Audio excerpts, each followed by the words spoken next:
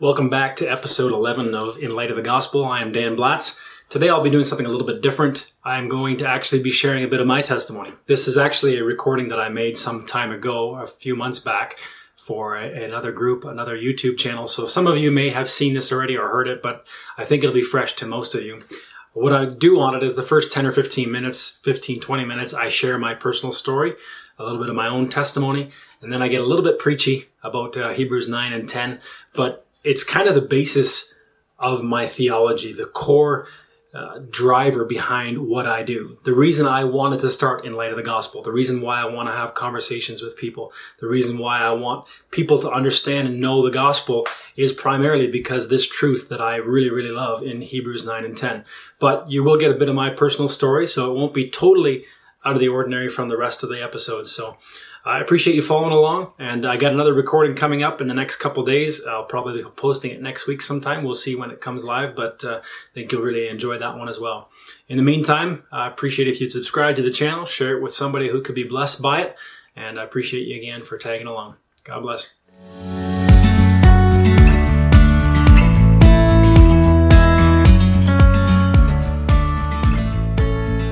My name, again, is Dan Blatz. I come from a family of typical Mennonite Old Colony upbringing. I was one of seven brothers. I have no sisters, and was raised in a very standard Old Colony home. But I was born and raised in Canada, and so I might be a little different than some of you that way because I never did grow up in Mexico.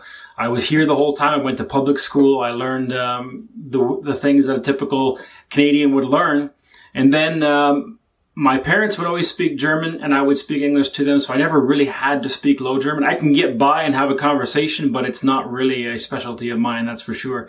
I'd love to brush up on it sometime, but anyway, raised Mennonite, and I was raised for a Canadian Mennonite. I was raised pretty staunch. I mean, like, I was dedicated to it. I would have been considered one of the good kids, in a sense, where some of my brothers got into trouble. They got into alcohol, they got into partying and different things like that. And I really prided myself on not making trouble for my family, for my parents. So I never did drugs. I never got drunk. I never smoked a cigarette. I never even saw drugs. And so I was a good kid. I went through my teen years this way. I had several friends. There was a group of us that we, the 5 guys that used to hang out all the time, and we all tried to stay clear of these troubling things and did a pretty good job. Sometimes when people wanted to get out of the party scene, they would come and hang out with us. And so if anybody was going to be okay, it was me. Well, by the time I turned 19, I had already met my wife then at that point. And when I turned 19, like a lot of Mennonite boys, I got to start keeping my money. And immediately 10% of all of my paycheck went to the church. And I tithed, I prayed 3, 4, 5 prayers. You guys would probably remember a lot of them, Unser Vater and Lass mich diese. And what's the other one that I really enjoy? Christi Blut in Gerechtigkeit. It was a really good prayer. And so I did this every night, and I would read my Bible. I read those blue Bible story books. There's 1 through 10. I read through those, over and over and over again. And as I grew older, I began to read my Bible. I would always make sure I read a chapter a day at least. And my wife and I would read the same chapter at times. And when we went to baptism classes at the Old Colony, we wanted to be very clear that we were not doing this just to get married. We saw so many people doing that, and we were disgusted by it. So we decided to go through it legitimately. And we were going to actually change. And we decided we were going to stop, messing around with each other. We were going to stop whatever other sins we thought we had at the time. But for us, primarily, we were feeling guilt about not being able to stay pure with one another. We justified ourselves by not going all the way, if you know what I mean, but continued to fall into lust and sin over and over and over again. So when we got baptized, we were like, let's seriously make a change. Just before a lot of this happened, several of my friends, these good guys, started getting saved. They started hearing the gospel. One day I was coming out of the gym. We were working out, me and a few friends.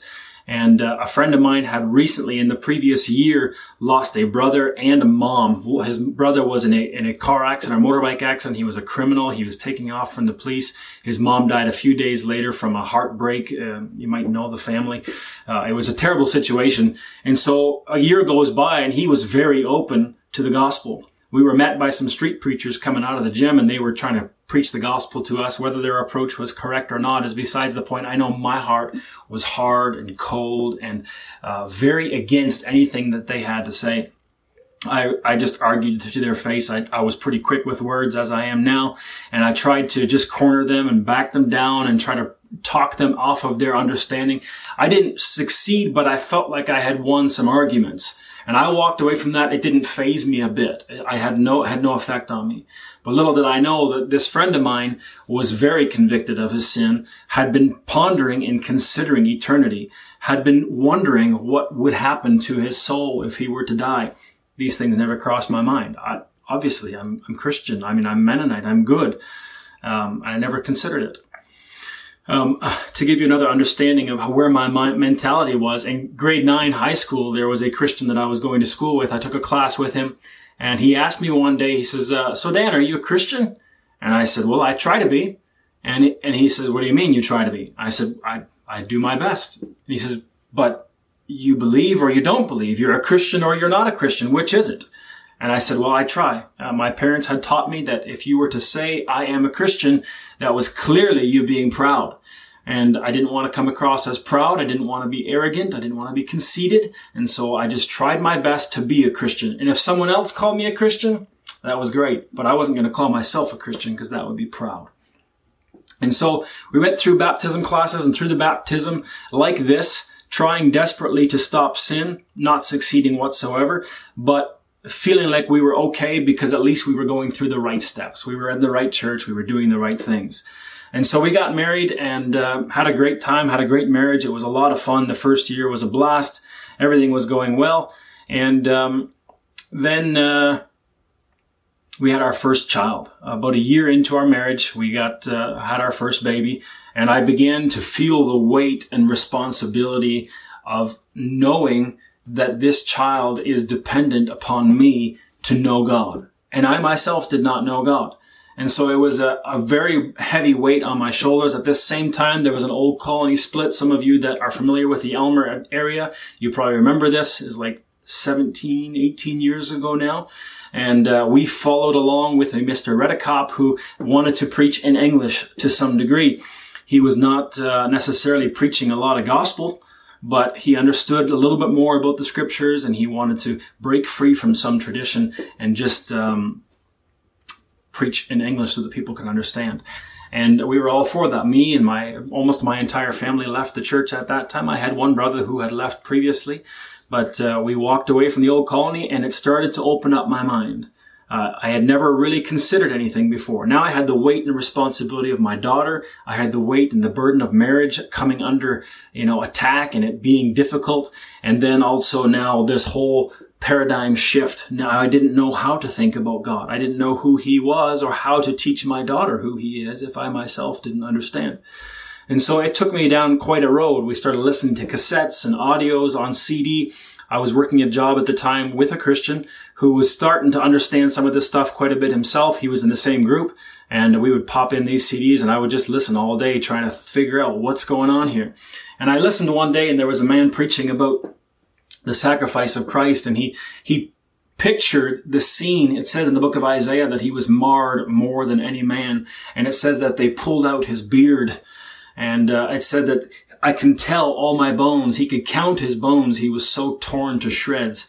And so I started picturing him that way. And then this preacher said, that should have been you. That should have been you. The punishment that Jesus received should have been you. I was good on the outside. I didn't drink, didn't smoke, didn't steal, didn't lie. But inside, behind closed doors, I was sneaking into stores and looking at the magazines, the pornography.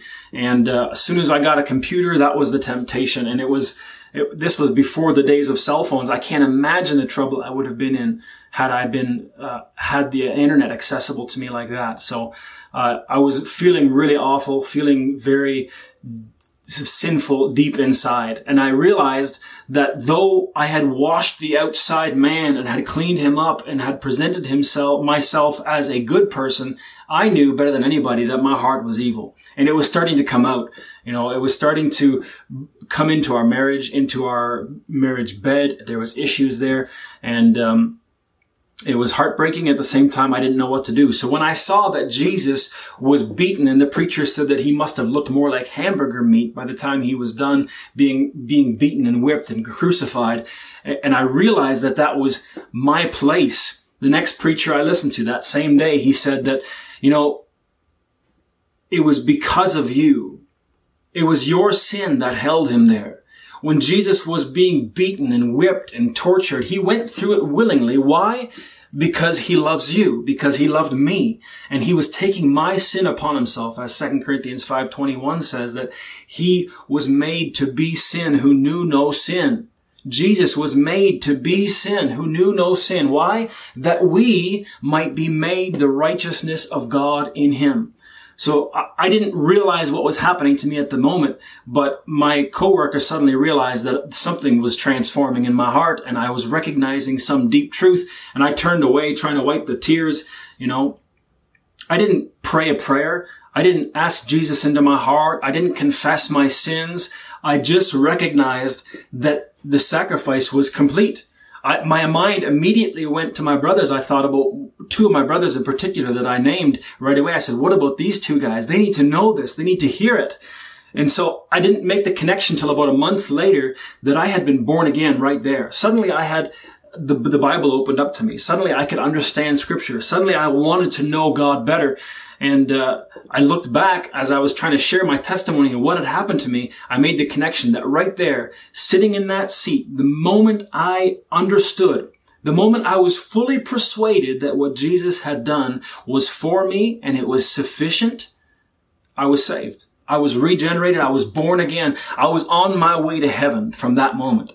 Not because I had somehow become miraculously good, not because I had changed my life enough, but because I recognized for once that Jesus had come on purpose, had laid himself down, had suffered the punishment of my sin, and had now been crucified, and had been buried in a grave, and had been raised again to new life. And so I realized that my sins were no longer there. There was nothing I needed to do to rid myself of my sin. It was once for all, and I was free. And from that day forward, things got a little chaotic. I got kind of religious at one time. Our marriage had a lot of difficulties because of that, because I wanted to go this way now, and I was passionate. The guys I used to call Evier and fanatics and all that kind of stuff, carrying their Bibles around, talking about Jesus. Overnight, I had become one of them, and I didn't know what had happened to me. My parents were furious. My wife didn't understand. It was a very difficult time, as you can imagine. Like a year went by, and I joined a group of believers who were very passionate and zealous. And I recognized that all that I had done before getting saved was absolutely useless. And so some things came up there, and I recognized my need to confess Jesus openly and to then announce to the world that I was a Christian. And it really got me in a lot of hot water. I was in a lot of trouble. I was not welcome at my in-laws for 2 years after that time because of how controversial it was, right? And looking back now, it was some of the best times. I grew. I understood more about who God was. I humbled myself. I recognized how sinful I was and how in need of a Savior I was. And at the same time, I got tied up with a church that, though they did preach the gospel, there was so much outward religion mixed in that I got pretty confused rather quickly, and maybe even lost some of the joy of my salvation because I was trying hard to be good. And so I was so dedicated to this that I would listen to preachers. One preacher said that if you don't spend at least an hour a day praying, you are a joke of a Christian.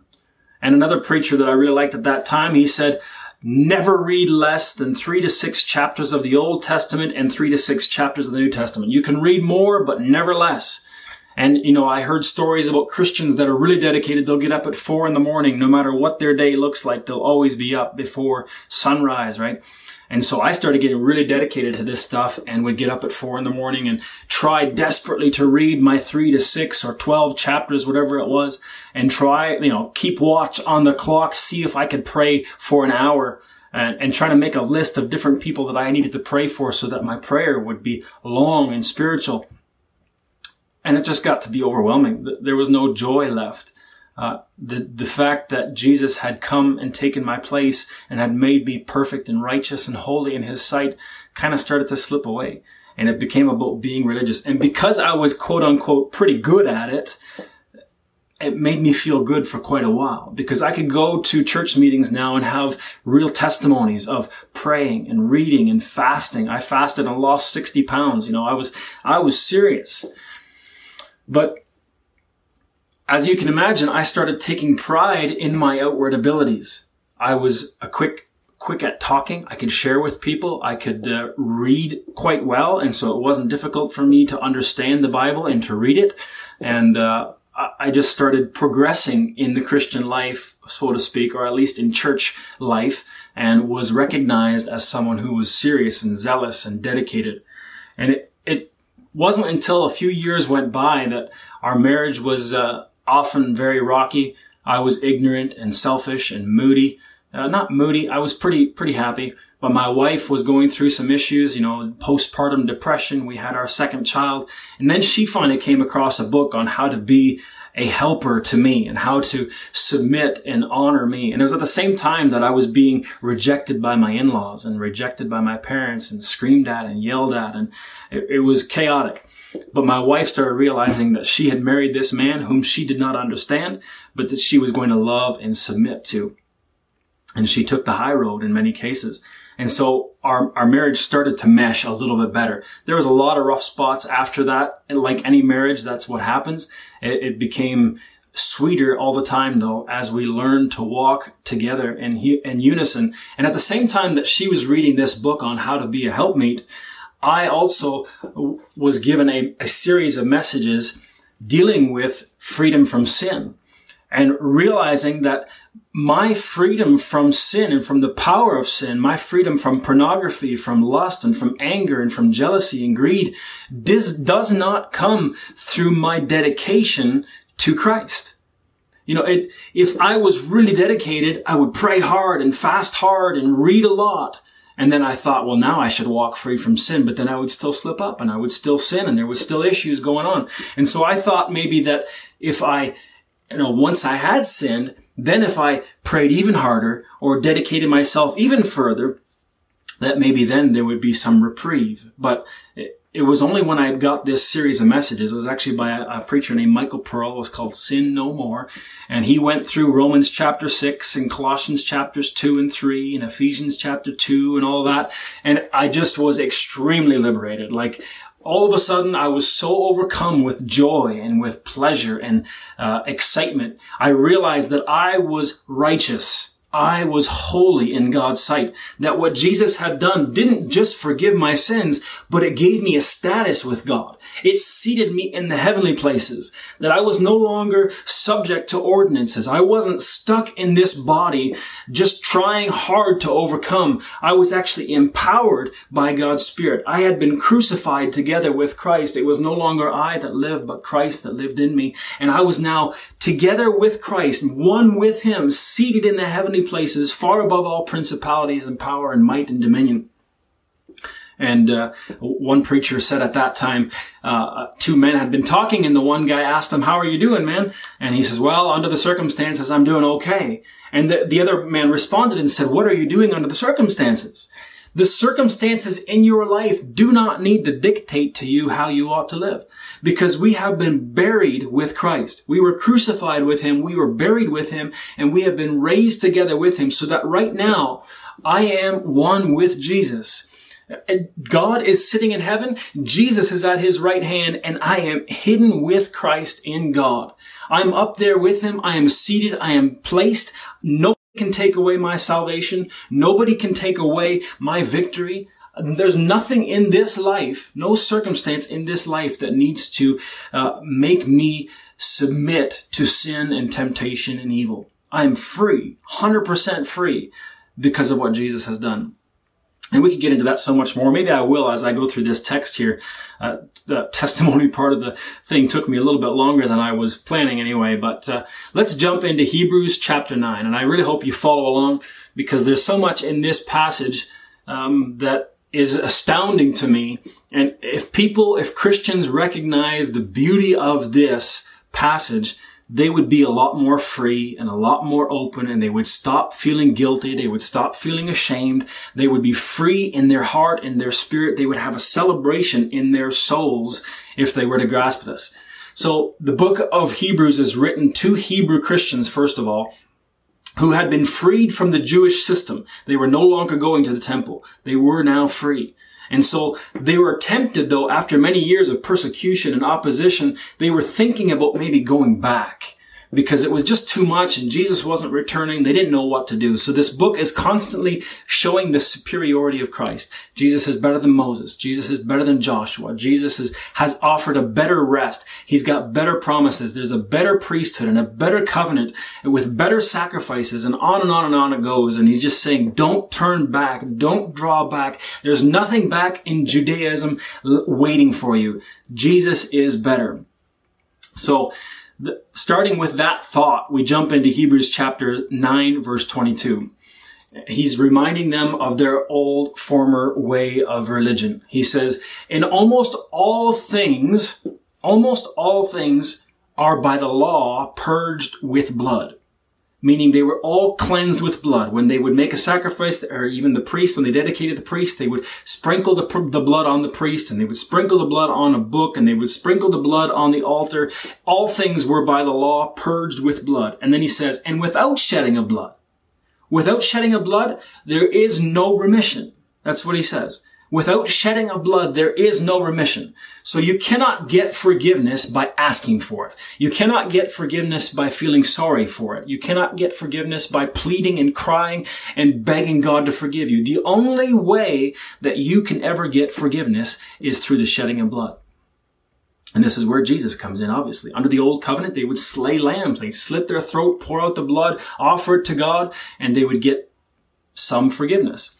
Without the shedding of blood, there is no remission. It was therefore necessary that the patterns of the things in the heavens should be purified with these, but the heavenly things themselves with better sacrifices than these. So he's reminding them there was a pattern. Moses built the tabernacle on earth based on a pattern that he saw about the real tabernacle that's in heaven.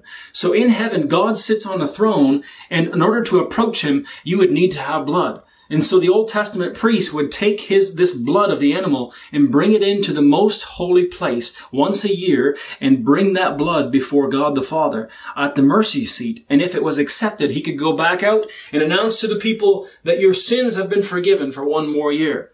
And so he says, if the earthly tabernacle had that system and it was only a shadow of the heavenly things, then the heavenly sacrifices needed to be better and more pure and of more significance and substance than the earthly ones. Correct? I mean, that just makes sense. For Christ is not entered into the holy place made with hands. When he died, that temple curtain was torn from top to bottom, but he didn't go into that tabernacle, into that temple and offer sacrifices. He ascended up into heaven and then deposited his sacrifice, the blood of his sacrifice before God the Father in real time, in real person. He went up there. He entered not into the holy place made with hands, which are a figure of the true, but into heaven itself, now to appear in the presence of God for us. I'm reading in Hebrews chapters 9, verse 22 through 28. Jesus has now appeared in heaven before God for us, in the presence of God. Nor yet that he should offer himself often, as the high priest entered into the holy place every year with the blood of others. So the high priest would go in every year. He'd offer a bunch of sacrifices, lambs. He would take that blood, going before the mercy seat and offer that sacrifice. He would strip off his robe. He would go behind that temple veil where no one else was allowed to go, as if he was in the actual presence of God, and he would offer this sacrifice every year, year after year after year after year. And it never could actually take away sins. And so it says Jesus didn't go into the earthly tabernacle, but he went into the real heaven, and not just every year. He doesn't need to go every year, for he hath appeared, now once in the end of the world hath he appeared to put away sins by the sacrifice of himself. He didn't offer some lamb. He didn't offer some bull or goat. He offered himself, as it is appointed unto men once to die, but after this the judgment. So Christ once offered was once offered to bear the sins of many, and unto them that look for him shall he appear the second time without sin unto salvation. So the priest would stand daily offering sacrifices, and then once a year he would go into the most holy place. So his job was never complete. He would work and work and work and offer these sacrifices. Let's move on. Hebrews chapter 10, verse 1. For the law having a shadow of good things to come. So if you look back to the Old Testament law, the book of Leviticus, the book of Numbers and Deuteronomy, they describe the Old Testament sacrificial system, and they had a shadow of good things to come, but not the very image of the things. They can never, with those sacrifices which they offer year by year continually, make the comers thereunto perfect. They could never make the comers thereunto perfect. You know, sometimes when you read a verse like that, you can read as much by the implication of that verse as you do by the actual stated phrase. If those sacrifices could never make the comers thereunto perfect, what about our sacrifice now? Does it make people perfect? It absolutely does. And that's what he's trying to say here. So those offerings, those sacrifices that they made year by year could never make the comers thereunto perfect. If you were a Jew back in those days, you would bring in your lamb, you would have it killed, you'd have the priest offer the sacrifice, and then next year, guess what? You're back in line again with another lamb, because you know that your sin is still there and it still needs to be dealt with. You haven't been made perfect. The sacrifice has not been complete. It wasn't sufficient to do away with sins once for all. For then, if those sacrifices would have been sufficient, it says in verse 2, for then would they not have ceased to be offered? He's asking the question. If those sacrifices actually did the job that they were required to do, what they were supposed to be doing, wouldn't they have stopped sacrificing then eventually? He says, because that the worshippers once purged should have had no more conscience of sins. If they had finally actually gotten rid of their sins, then they wouldn't need to keep coming year after year after year on this treadmill of sin management, right? They're on the treadmill dealing with their sin day after day after day after day. All of their religion, and this is most of Christianity today too, which is false, it's dealing with sin. You go to the preacher every week and he beats you up about your sin. You feel awful for what you've done. You feel bad for how miserable you are and how you treated your wife and how you treated your family and what you did at work. And you're just over and over and over again trying to get forgiveness. You know, Catholics will go and offer confessions to their priests, and Protestants go and offer confessions directly to Jesus. They think that Jesus is slowly forgiving their sins.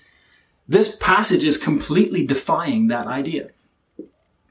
He says, but in those sacrifices, there is a remembrance again made of sins every year.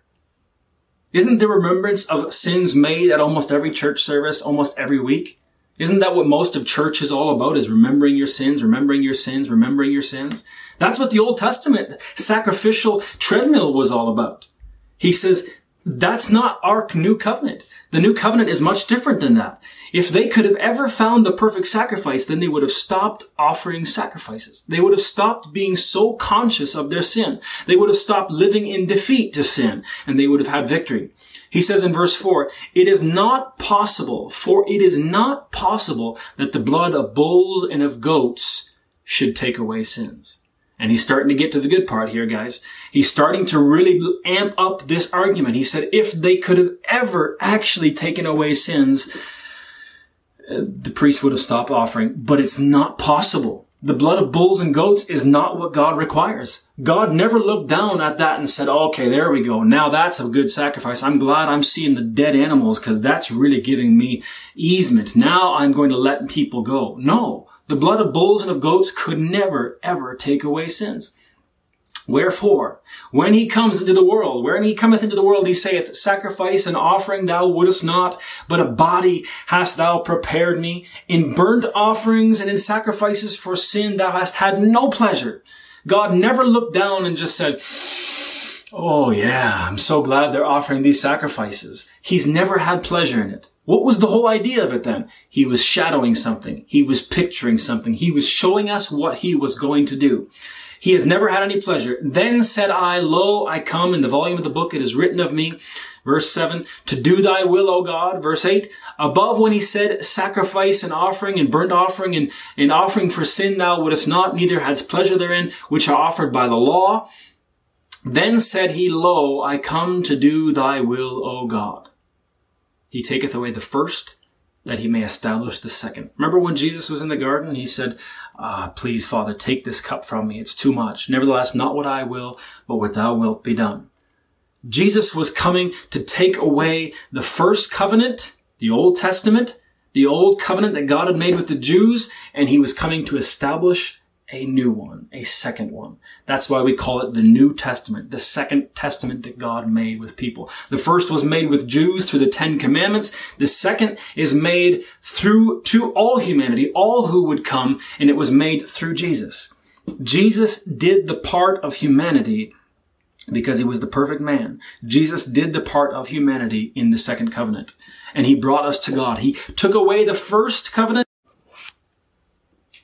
by the which will we are sanctified through the offering of the body of Jesus Christ once for all. And here's the beauty.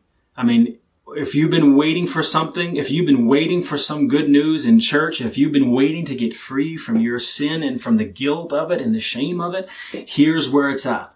When Jesus came, he took on a body like unto yours and mine. He was made under the law. He fulfilled all the righteous requirements of the law. And then he gave himself under the old covenant to be crucified and sacrificed as though he were the sinner. And then he was displayed for all the world to see. And he finally, once and for all, took away sins. By the which will, verse 10, by the which will we are sanctified through the offering of the body of Jesus Christ once for all. There is no more sacrifice for sins. Jesus' body will never be offered again. There is no other offering that can be made. If you as a Christian do commit a sin, which God forbid, I don't want that. If you do, there is nothing you can or should or need to do to get forgiven. There is no sacrifice that needs to be made because there was one offering for sins forever. Jesus Christ offered himself for sins. The body of Jesus Christ was offered for sins. If we go back to Hebrews chapter 9, verse 11, it says, but Christ, being come an high priest, Jesus came as a high priest, of good things to come, by a greater and more perfect tabernacle, not made with hands. That is to say, not of this building, not a physical tabernacle. Neither by the blood of goats and of calves, but by his own blood, he entered in once into the holy place, having obtained eternal redemption for us. Notice that word having. He has already obtained eternal redemption for us. Your redemption has already been paid by Jesus, by the offering of his body once for all. Now look at back in Hebrews chapter 10, verse 11. And every priest, referring back to the Old Testament again, every priest standing daily ministering and offering oftentimes the same sacrifices which can never take away sins, offering bulls and goats and lambs, like they said, can never take away sins.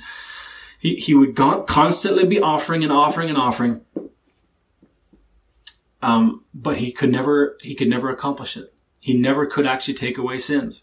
But this man, notice in verse 12, but this man, in contrast to the Old Testament sacrifices, the Old Testament priest, but this man, after he had offered one sacrifice for sins forever, sat down on the right hand of God, henceforth expecting till his enemies be made his footstool.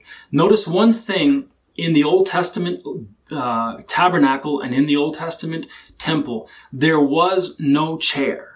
There was a table of showbread. There was an altar of incense. There was a big basin where they would capture blood, or where they would, wash things and sanctify things. They had all kinds of instruments and tools and furniture, but there were no chairs. Can you imagine if you were a Jewish young man and you were wrestling with sin and temptation and lust and you needed to get forgiven and you go to the temple to offer your lamb. You've raised up this little tiny lamb. It's a month or 2 months old. It's sweet and it's innocent. It's spotless and it's blameless. And you bring it to the priest knowing that you have been guilty of sin and condemnation, and God is angry at the wicked every day, and he's angry at you because you know how ugly you are. You walk into the tabernacle and you see the priest sitting on a lazy boy with his arms folded and his legs up on a stool. You would be horrified. There was no place to sit because the dealing with sin was never complete. It was never done. Most Christian churches deal with sin this way still today. They never think that it's actually complete. They never believe that it's done. Religion is all about doing and doing and doing. Christianity is saying it's done. It's complete. There's nothing left for you to do. This man, Jesus, after he had offered one sacrifice for sins, he ascended up into heaven and he sat down. What is that saying to us? He's saying that the work is complete. There's no more sacrifices that need to be made. There's no more blood that's going to be shed to pay for sins. From now on, it's just good news. It's just a presentation to sinners saying, hey, guess what?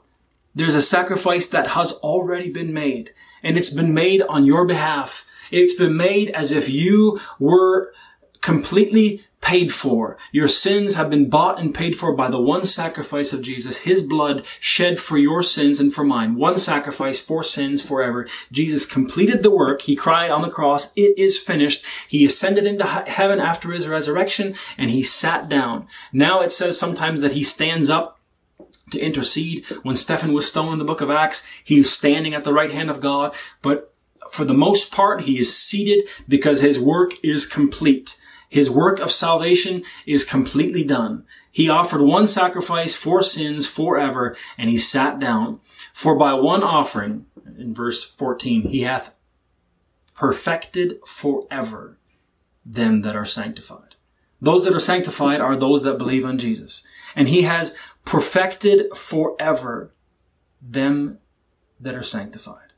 So let me ask you, are you perfect? Well, most would say, well, no, I'm not perfect. Does God see you as perfect? Right here in this text, it says that if you are a believer in Jesus, if you have trusted his sacrifice in payment for your sins, it says that he has perfected you forever. There's nothing you need to do. Never at any one point in time in this life do you ever again need to make some kind of connection back to God in order to be free. You don't have to pray long prayers. You don't have to read your Bible. And please don't get me wrong. I am all for praying prayers. I hope there's a lot of prayers listening. And I hope you all read your Bible even more diligently than ever before. But if you are feeling guilt and shame and condemnation for your sin, there is nothing you can do and nothing God is looking from you to do. The only thing you can do is go before God and say, God, here's the perfect sacrifice for my sins. Here's the work that you have done. Thank you for it. Thank you that I am free based on his cross alone and nothing else. That's the beauty of the gospel. That's the power of the cross. Paul said near the end of his life, I glory in nothing save the cross of the Lord Jesus Christ, by whom the world is crucified unto me and I unto the world. It is our hope. It is our anchor. It is the only thing that we have confidence in before God, but it gives you absolute confidence. You don't need to wonder. We don't need to twivel. There's no wondering whether or not I'm good enough. We know we're not good enough, but we know that Jesus was good enough. We know that he ascended into heaven and he sat down at the right hand of God. And if he is accepted and ascended into heaven and accepted by God, then I am too. Not because I've been good. Not because I'm a Mennonite. Not because I stayed away from drinking and smoking and drugs and alcohol. Because Jesus took my sin. And he offered one sacrifice for sins forever. And he ascended up into heaven and he sat down. Now I can come to God, as one preacher once put it. I approach the throne of God on the ground of the shed blood of Jesus Christ. For many years, I imagined that in my mind as I was praying to God. I could now come boldly unto the throne of grace, as the book of Hebrews also says. I think I'll stop there with the text. Go on, read further. Read into Hebrews chapters 9 and 10. Those two chapters are just so chock full of it. But what I wanted to get across was this. When I would pray to God, I would picture myself walking into the throne room of God, looking at his throne, seeing him seated there in all his glory. And I look down at my feet and I see the blood of Jesus. And I don't know if that's how it will look, but he paved the way for us to approach the throne by his shed blood. And it was the perfect way. So now we can come to the throne boldly, having confidence and access to the throne of God by faith because of how good he's been to us. We know that we have peace with God, not because we're trying to accomplish it in our hearts and in our minds, but because of what Jesus has done for us. Finally, let's look at Romans chapter 4, Romans chapter 4, verse 7 and 8. Listen to this. It says, Paul is describing the idea of being made righteous. He says, blessed are they whose iniquities are forgiven. I mean, everybody can testify of that. Even Mennonites who feel like, I've now confessed all my sins, I've gone to communion, I've made everything right. They probably feel pretty good about themselves for a little while. Blessed are they whose iniquities are forgiven. Oh, thank God, my iniquities are forgiven. Thank you so much. And then he goes on and he says, and whose sins are covered. Are your sins covered? Yeah, they're all covered. They're all washed away. And then he says, blessed is the man to whom the Lord will not impute sins. Now that's going a step beyond what Mennonites believe. And it's hard to understand because you feel like, no, I've got to make up for it. I've got to get it forgiven some way. There's something I have to do. But when you realize that Jesus did it all, then you realize the beauty of imputed righteousness, the fact that God counts us as righteous, even though I recognize that I'm not. I've got so far to go. I want to serve him. I want to honor him. I want to worship him. But the Lord does not impute any sins to my account. Nothing. Think about that for a moment. God never looks at your sin and says, oh, I got to put this one back in the book. No, it's all cleansed. It's all covered. There was no sin that you can commit that was not thought of by God. There is no sin that you can commit that God didn't think, oh man, I didn't think of that one. I don't think I can forgive that one. All sins, one sacrifice for sins forever. Can you see why we now call it good news? When we tell someone about Jesus, we're not telling them, you better wear this clothes and you better drive this kind of vehicle and you better not go here and you better go there. You better not do this and you better do that. If that was the case, there would be no good news in our message. But if we can go and tell people your sins are all washed away if you accept what Jesus has done, if you trust and believe in what Jesus has done, your sins are washed away. And not only are they washed away and covered, but God will never again count sins to your account. Your account has been wiped clean. You are free through the one sacrifice of Jesus Christ forever. All right, guys, I really appreciate you tuning in and listening and hearing my story. It's a real joy. I went from religious, dedicated, guilt-ridden sinner to a rejoicing Son of God, saint. I am rejoicing in the goodness of God. And whenever a bit of pride creeps in where I think maybe I'm doing okay, I remember that I'm a sinful, wicked, evil man that needed a Savior. And whenever I think, oh, I'm just so terrible and hopeless and miserable and I can never do what is right, I remember that I'm loved and cared for and Jesus gave himself for my sins. You are more evil and sinful than you realize, but you are also far more loved and appreciated than you could have ever dared imagine. God loves sinners. God has given his own life to redeem us from sin and death and hell. God bless you.